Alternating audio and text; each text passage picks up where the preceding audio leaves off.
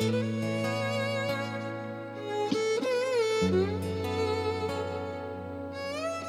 wondrous dying dream.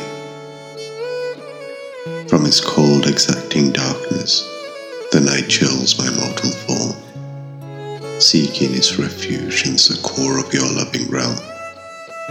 Now that my ravaged body lays prone to these poisoned remedies, inducing the delirium of our loving reveries, as I descend deeper in the intoxication of our once devoted dreams, the twinges of perennial hurt still haunt these memories, knowing my devotion to you will always remain my dying dream.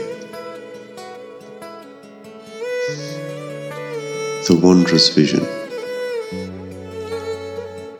His vision greeted her beautiful form, as it cascaded in the curvatures of her elegant poise.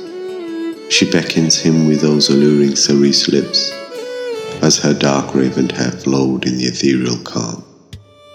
Her dusky eyes sear deep into his own, as she mesmerized his heart and soul.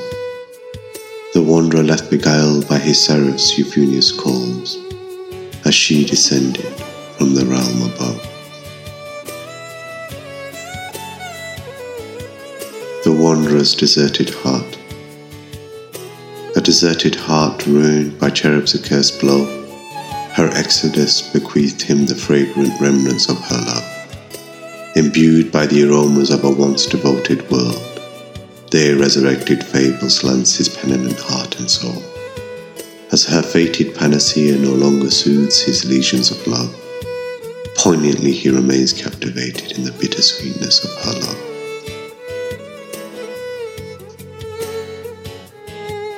The wanderer's compulsion. Your love was as elegant as the petals from heaven's rose, sown in the pastures of my forlorn world, arousing with the nectar of your loving soul. Only could a deity have sculptured your enchanting form, as you became the compulsion to my maddening devotion. But our loving sojourn was duped in the transience of hastening seasons, as your bloom faded to its autumnal yearnings, withering away the fervency of our love, to become the allegories of our maudlin tone.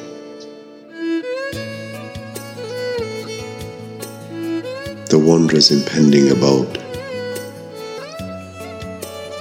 As I descend deeper towards the sea's darkening abode, all my thoughts turn to those moments we shared so close, as each bubble of air escapes my burning lungs, holding within it the memories of an unrequited world. With blurring visions do I see the reveries of our love, as they ascend towards the light above.